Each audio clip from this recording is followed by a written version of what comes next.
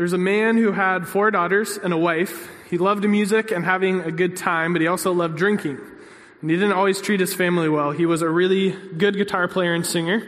And so he would stay up late playing music at the local bar, come home at early hours in the morning, and he would get into fights with his wife that his 4 young daughters would sometimes witness. And his wife was pregnant at the time, and she became pregnant with their 5th daughter. And when it came time for her to give birth, there was complications. The doctors came to the man and said, "Hey, I don't know if this daughter and your wife is going to make it through this pregnancy." And so he prayed and asked God, "Lord, if you save my baby girl, I will change my life and become a pastor. I'll change everything if you do this." And the baby girl was born. The wife became healthy after her delivery, and he devoted his life to God and to pastoral work. The man followed through on his promise to God. He went to school to become a pastor and led a Baptist church where his daughters grew up for the rest of their lives, deeply involved in the church, singing songs for the services. And while this was a huge transformation, not all was perfect in their household after this, right? But it was noticeably different and better for every single person in the family. And the first daughter, who was old enough to notice the largest amount of change, that young girl was my grandmother. Life wasn't perfect for them after my great-grandpa's come to Jesus moment. But my great-grandma will attest to this, as I've heard stories over the years. She was so frustrated at him for the longest time because he could give up drinking and smoking cold turkey. And it took her a while to kind of struggle through that and get through it. So whenever I hear stories from my great-grandma as I was growing up, that was what she always highlighted, which is pretty funny. But he was able to do it cold turkey, and she still struggled with that. But he still struggled as well, right? To be a good father, to be a good husband amidst this change that Jesus sparked in his life. But there was a difference for the whole family.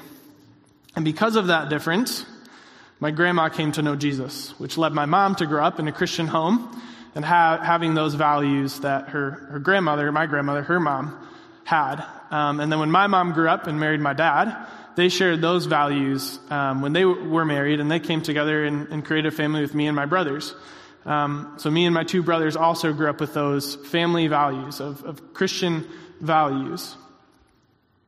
Our family stories shape who we are and what we believe, and it often shapes the kinds of values that we bring into our own family one day. Sometimes we push against these family values, right?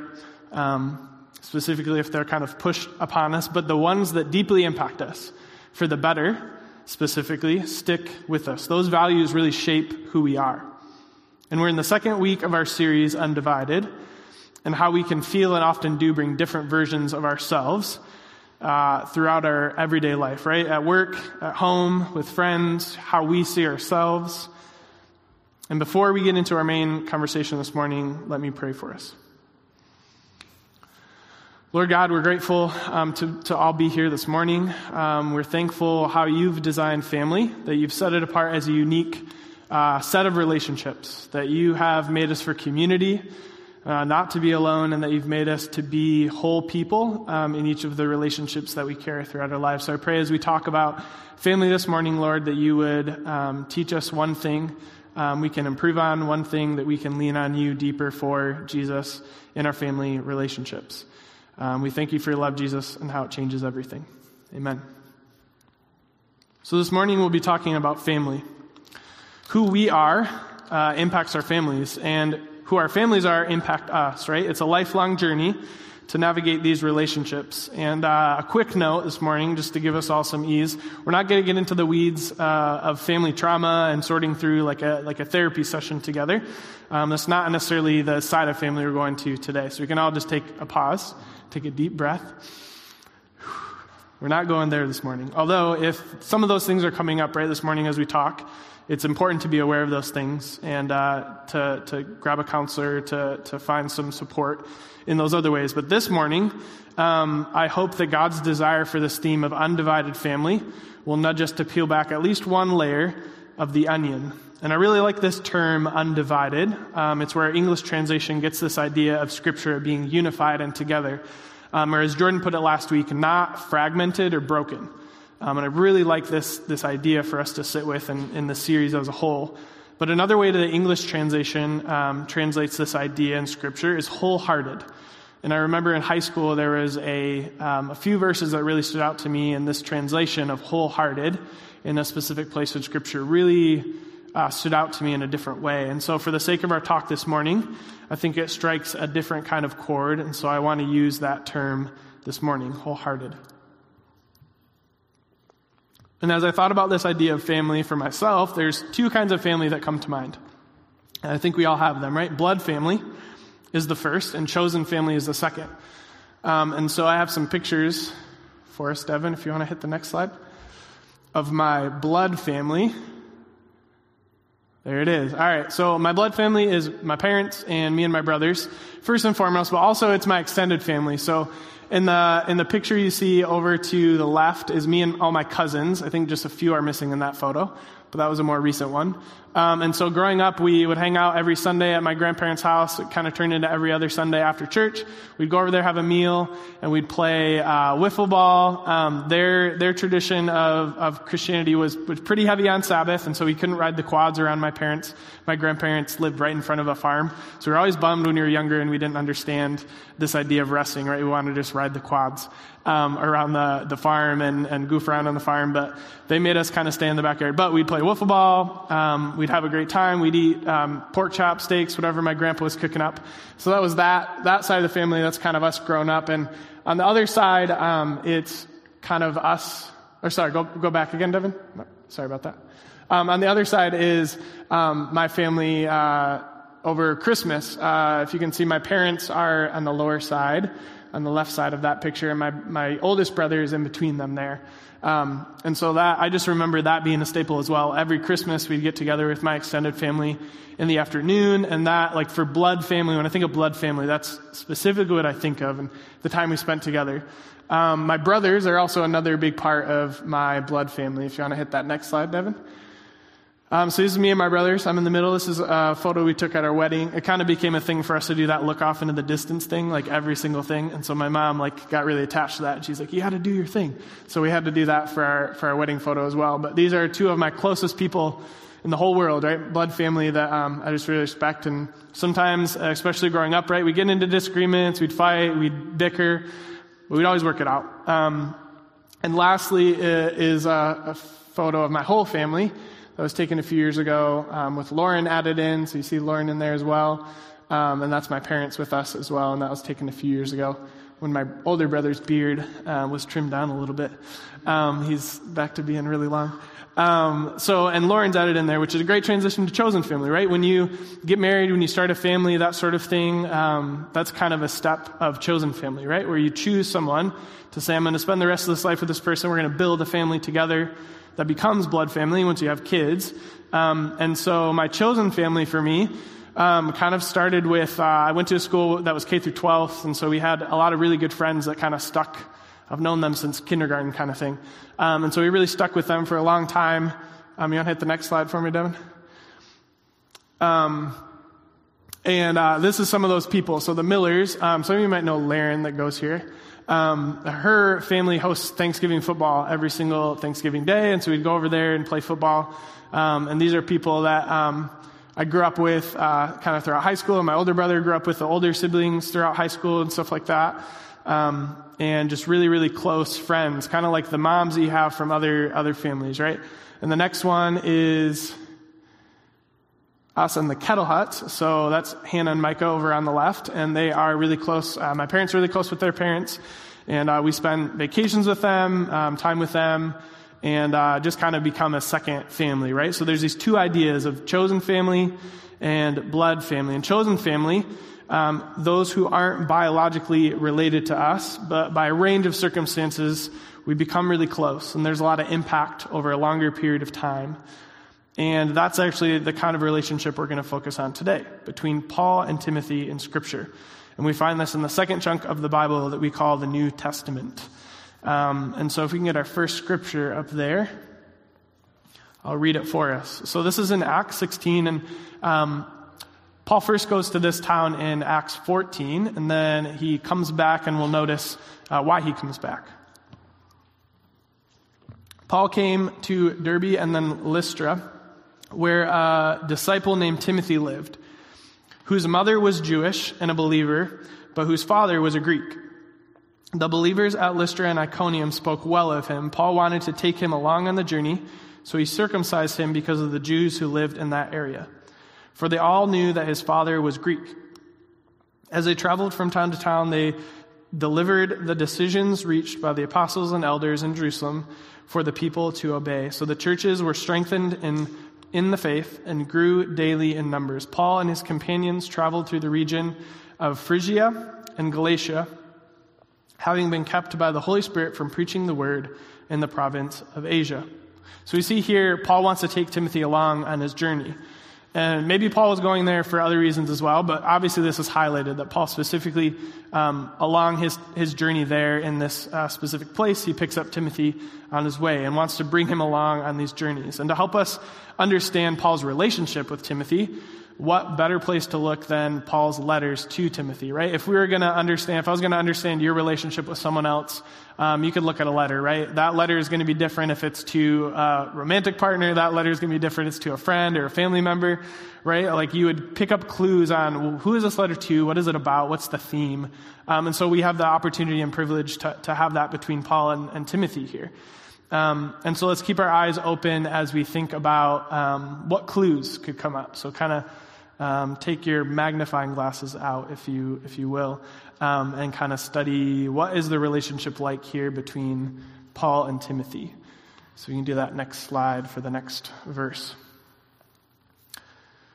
To Timothy, my true son in the faith, grace, mercy, and peace from God the Father and Christ Jesus our Lord.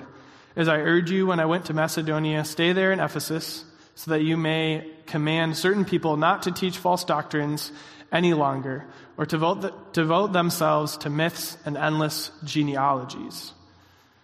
And then if we go to the next one right away, a little farther on in kind of the same page of this letter to Timothy. Timothy, my son, I'm giving you this command in keeping with the prophecies once made about you, so that by recalling them you may fight the battle well, holding on to faith and good conscience, which some have rejected and some have suffered shipwreck with regard to their faith. So twice, Paul calls Timothy his son. And in the intro, he's telling Timothy to stay where he is and reminding him that for the people to stay true to the teachings of Jesus and to not get distracted by other ideologies and ideas that quickly create arguments. That's some good fatherly advice right there, if we think about it. To paraphrase, right? Don't get caught up in stupid arguments. Stay true to the important stuff about Jesus. The second passage, Paul is affirming Timothy as well. He's reminding him of the prophecy spoken about Timothy to stay true to his faith and the work that God has invited him into. Let's pause for a second. Don't our hearts long for that type of affirmation from our own parents or our parent roles, right? One, to affirm who we are, and two, to affirm what our purpose is. We long for that kind of affirmation that goes beyond just a single role in our life, whether it be being a mom, having a successful career, a certain level of education. No, our hearts long for a parent role in our lives who build us up, who remind us what we're seeking in our lives. No matter our past or what we're dealing with, we all need that kind of family relationship. God has a beautiful purpose in family, and this longing goes beyond just blood family and also into chosen family relationships. I don't know Timothy's relationship with his dad, it doesn't say, but I would assume that there was some really awesome fatherly moments that Paul offered Timothy. Paul goes on in another letter to Timothy, not just to remind him of his identity and purpose, but to invite him to model his life after Paul himself as he follows Jesus. So Paul shares the details in his own life story that Timothy probably knows much of, and then encourages Timothy to consider what he has been taught, not only taught, but also seen lived out. And this is a key shift in our family relationships, whether they're chosen or blood. So whether it's parenting, grandparenting, being an aunt or uncle, or being a mentor, the lifestyle we live influences the younger ones who live with us and around us. Those of you who have really young kids see that pretty easily, right? They start to pick up on what you do pretty quickly. So I want to ask this question: do we as people learn more from instruction and hearing about something, or do we learn through how people live their lives? If you tell your kid, don't eat candy before dinner, but you're regularly eating sweets before dinner, what are they going to do? Think it's fine to eat sweets before dinner, right? You say one thing, but do another. If I tell my kids it's important to read and meditate on Scripture often, but they rarely hear me sharing Scripture, reading Scripture, notice me talking with others about Scripture and how it impacts my life, they won't believe that it's important. God has wired us for human connection with each other, and we pick up on things from each other. It's a really, really beautiful thing in a lot of moments, and it's also can be a really, really scary thing in other moments. I'm sure we all can think of things right now as we think about our family habits and history, whether it be your family growing up or your family now, if you have a family. And there's things that we're glad we picked up on from our family, and there's also things that we don't love that we picked up from our families. So do we have a desire to be wholehearted in our families? How are the things we do regularly and the things we value shaping our families? Here we see Paul modeling following Jesus for Timothy, not just telling him about it. Jordan and I have been doing a program with a few students called Grill, a leadership program. And these students are learning leadership, how to walk with Jesus, and how that inspires healthy leaders, and exploring where they might go in the next several years, all while practicing being young leaders at Alec and Campus Life. And part of this challenge for us, Jordan and I, has been to set an example, right? We could be learning about these leadership things and teaching them about them, but if we aren't practicing them in our, first of all, ministry lives and first of all, family lives, then it's kind of like, hey, you're talking about this stuff, but you're not actually doing it, right? It wouldn't be as impactful. Another part of this process for the students has been to meet with a mentor once a month, and they just started that, I think it was last month. And Jordan was so incredibly intentional about finding people for each student that he knew their story, and paired them with a mentor that would connect with their story, or as he learned about their hopes and goals for the future, connect them with someone that they could see that in for the future. And I was super impressed by how Jordan did this, because he wasn't just once again thinking about, we got to find a mentor, connect them with anybody. It was like, we got to find a mentor who's going to help them be more like Jesus in next year, in 5 years, in 10 years, and give them a vision for what their life could look like. Devin, you want to toss that picture up? Next picture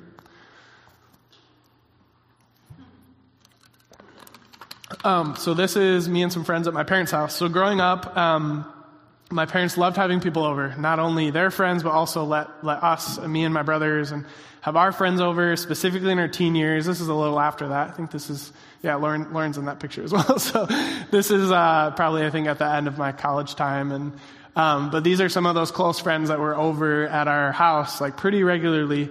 And as I thought about this, I was like, maybe it was to keep an eye on us. They loved being the house that teenagers hung out at, to keep an eye on us, to make sure we don't get into too much trouble. But overall, I loved it. And my parents didn't talk about, we love having people over, or, we should do this more often. They just did it. They just had people over. So the value of hospitality in our home was really, really big. And I think now that Lauren and I are married and have a place of our own, that is something that carries over for me as well. And it wasn't from, like I said, something they spoke about. It was just something they did. The next big theme we see in Paul's relationship with Timothy is this idea of just doing it and inviting people into the next thing. It's in Romans that we see things shift.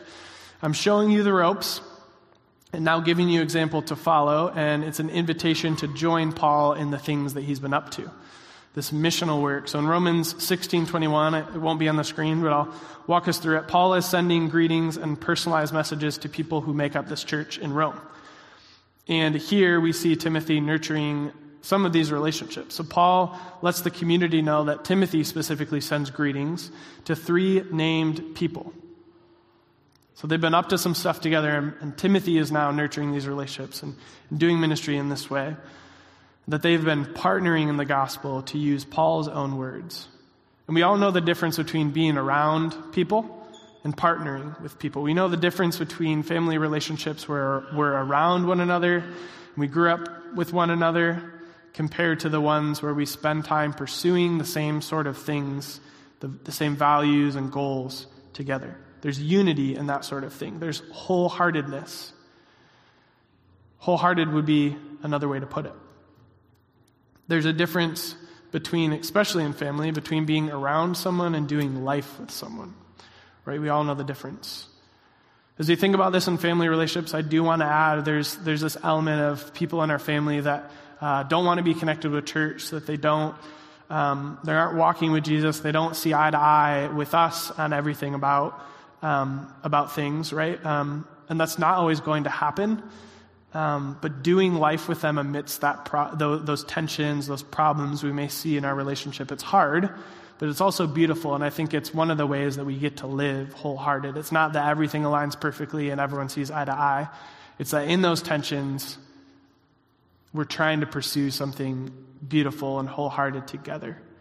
And it's a way to show and represent Jesus and be Jesus to our whole family. So I want to pose this question to us this morning. How do I live wholeheartedly as a follower of Jesus with whoever is at my table or in my home? How do I live wholeheartedly as a follower of Jesus with whoever is at my table or in my home? For us to be wholehearted, it doesn't mean that we'll be perfect. Once again, there will always be tensions and struggles, and I would argue that I think when we have these moments of tension and struggle, it really pushes us into the kind of person that we want to be or kind of naturally are, right? It's not when everything's going great that like our character always shows. Sometimes it does. It's in those moments of tension and difficulty and pain and hurt that kind of the true character comes out. So that's a challenge for us this morning, is when those moments of tension and frustration in family life happen, am I living fragmented in that moment or am I living wholehearted? And God always has an invitation for us to move towards Him and His design for family for each one of us. You want to toss that next picture up for me? For a year, we had foster kids living with us, 2 siblings with Lauren and I, and it was really tough for a whole year, but a lot of growth happened and a lot of learning about what family looks like happened for us in that time. We learned their family traditions, things that they did as a family. We spoke more Spanish than we usually do when it's just the two of us, and we also connected them with our Spanish-speaking and Hispanic friends to help them continue to feel a part of their culture that they grew up with and that their family had. And we began to see our table at home, both literally and figuratively, right, being shaped by new ideas of what family looks like, what commitment is, what healing is, and what hope is. And I remember the conversations that Lauren and I would have late at night, hard, deep conversations that we would have never had if we hadn't fostered these 2 kids. We would never have had to think about what family looks like for others, just different than what family had looked like for us growing up. And in those 12 months, we wrestled with questions like, what does discipleship look like for us as foster parents? How are we or how aren't we representing Jesus to this 8 and 12-year-old that are in our blood family? How are we doing that for their biological family? Do they know that we want to see them go home into a more stable and healthy family? Do they know the love of Jesus? Do they know that Jesus has changed our lives? And do they know that Jesus helps families be the best version that a family can be? And for us, do we know that Jesus longs for families to be whole and not broken and not fragmented? Do we remind ourselves that Jesus longs for families to be whole? So as we think about our family relationships and our role in making them wholehearted families, here's some invitations for us. And I want to put these in kind of statement form as a different kind of challenge for us this morning. So there's 3 of them. If you want to toss those on the screen. Sweet. So let us be parents or mentors who speak identity and purpose. That we would see those around us, younger than us, our kids, our neighbors, and speak life into them, reminding them what they have to offer in our world and building them up. Let us be pace setters for those who need someone to walk alongside of them. Let us be a listening ear, give advice where you have grown personally, and show them that there are people in the world that desperately want them to succeed. Show them that you want them to succeed. There's stats on loneliness going around this generation of teenagers that many of you know work with Youth for Christ, and something we've been sitting with as our teams hang out with students and connect with them is this idea of loneliness. This generation is the most lonely statistically that we've ever kind of had record of, right? Their feelings of loneliness are stronger than any other generation. And some, that might not surprise most of us, but I think what was surprising in this statistic is that about 80 to 90% of those feelings of loneliness diminish. So they feel less lonely, positive, right? When they have 5 positive adult interactions. So they feel less lonely, more connected, 5 positive adult interactions a day. So they feel less lonely, more connected, more a part of things when they have 5 positive adult interactions every day. So I encourage our church community, be one of those 5, right? And I'm sure that statistic could follow down as we get younger as well, right? The same idea. And lastly, let us be people who partner with our spouse, our kids, our siblings, those in our home, to walk with Jesus together so that no one feels alone. So it's not just ideas that we talk about believing or ideas we hear about once a week on a Sunday, but something that we live out in our lives together. That we would be unfragmented, wholehearted people who are walking with Jesus. So how do we do this? We can't do this without having the dust of our rabbi on us.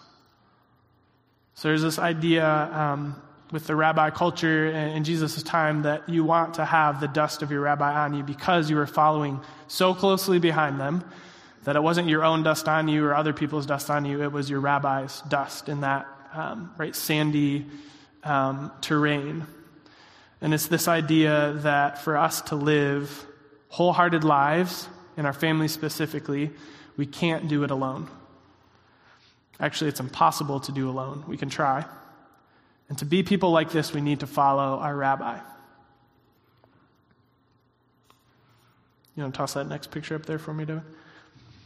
The best way for us to live unfragmented lives, to be wholehearted in our families, is to follow Jesus so closely. And this is Paul's invitation to Timothy, right? Follow me as I follow Jesus. The disciples lived with Jesus for 3 years. They were roommates on the road. And we know living with family isn't always easy and smooth, right? Have you ever been camping with your family? We have. And there's added stresses. It's uncomfortable. And right, like that was essentially how Jesus and his disciples lived. They would be in some homes, right? But also picture them camping different places and setting up camp and shop different places and moving around, right? So there's extra stress. So Jesus understands what it's like to live with humans, to be around people and form these really tight bonds of chosen family and of biological family. He had that too. So this is an idea that we have together. So when we were in Israel and David led us, our last day of our study tour, we had this moment together where David shared with us this idea of we have to be following so closely to Jesus as our rabbi for this story to connect in our lives, for us to live wholehearted, to bring it to this morning. And we got sprinkled on our feet this dust, right, to represent and follow us. Do you want to hit the next one as well, Devin? So these are my boots that have dust on them. They'll come up in a second. And I still wear those boots some, and I haven't cleaned them since, right, to remind me of this idea of dust of our rabbi being on our feet. And so what does that look like in our families? What does that look like? As we wrap up our time together, and I ask our music team to come back up here, I want us to think about these reflective questions together. This week, as we reflect, ask your family the following questions sometime. Have you noticed if I act different at home than I do in other parts of my life, and how? What is the best part of living with me, and what is the worst part of living with me? And I have to be totally honest. I think last week's questions were either exactly the same or at least a little different based on what Jordan shared last week. But I have to be honest, I read them last week, and I was like, ooh, those are hard. I don't know if I want to ask those questions. Full transparency, right? I don't know if I want to sit down with Lauren and say, hey, what's the hardest part of living with me?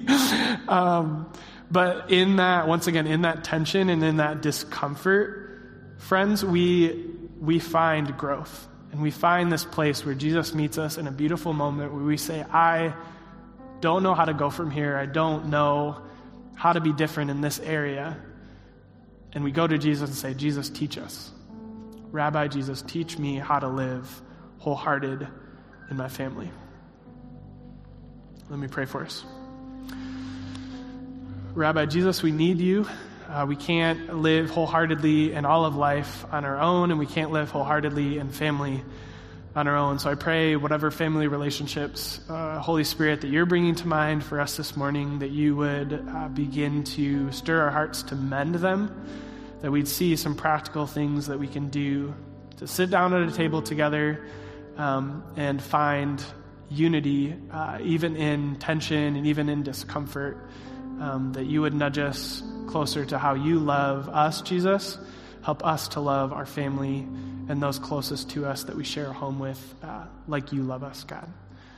So I pray for us as we go from this place, as we practice, Lord, what you're teaching us, that we would listen to you, and we would go from here,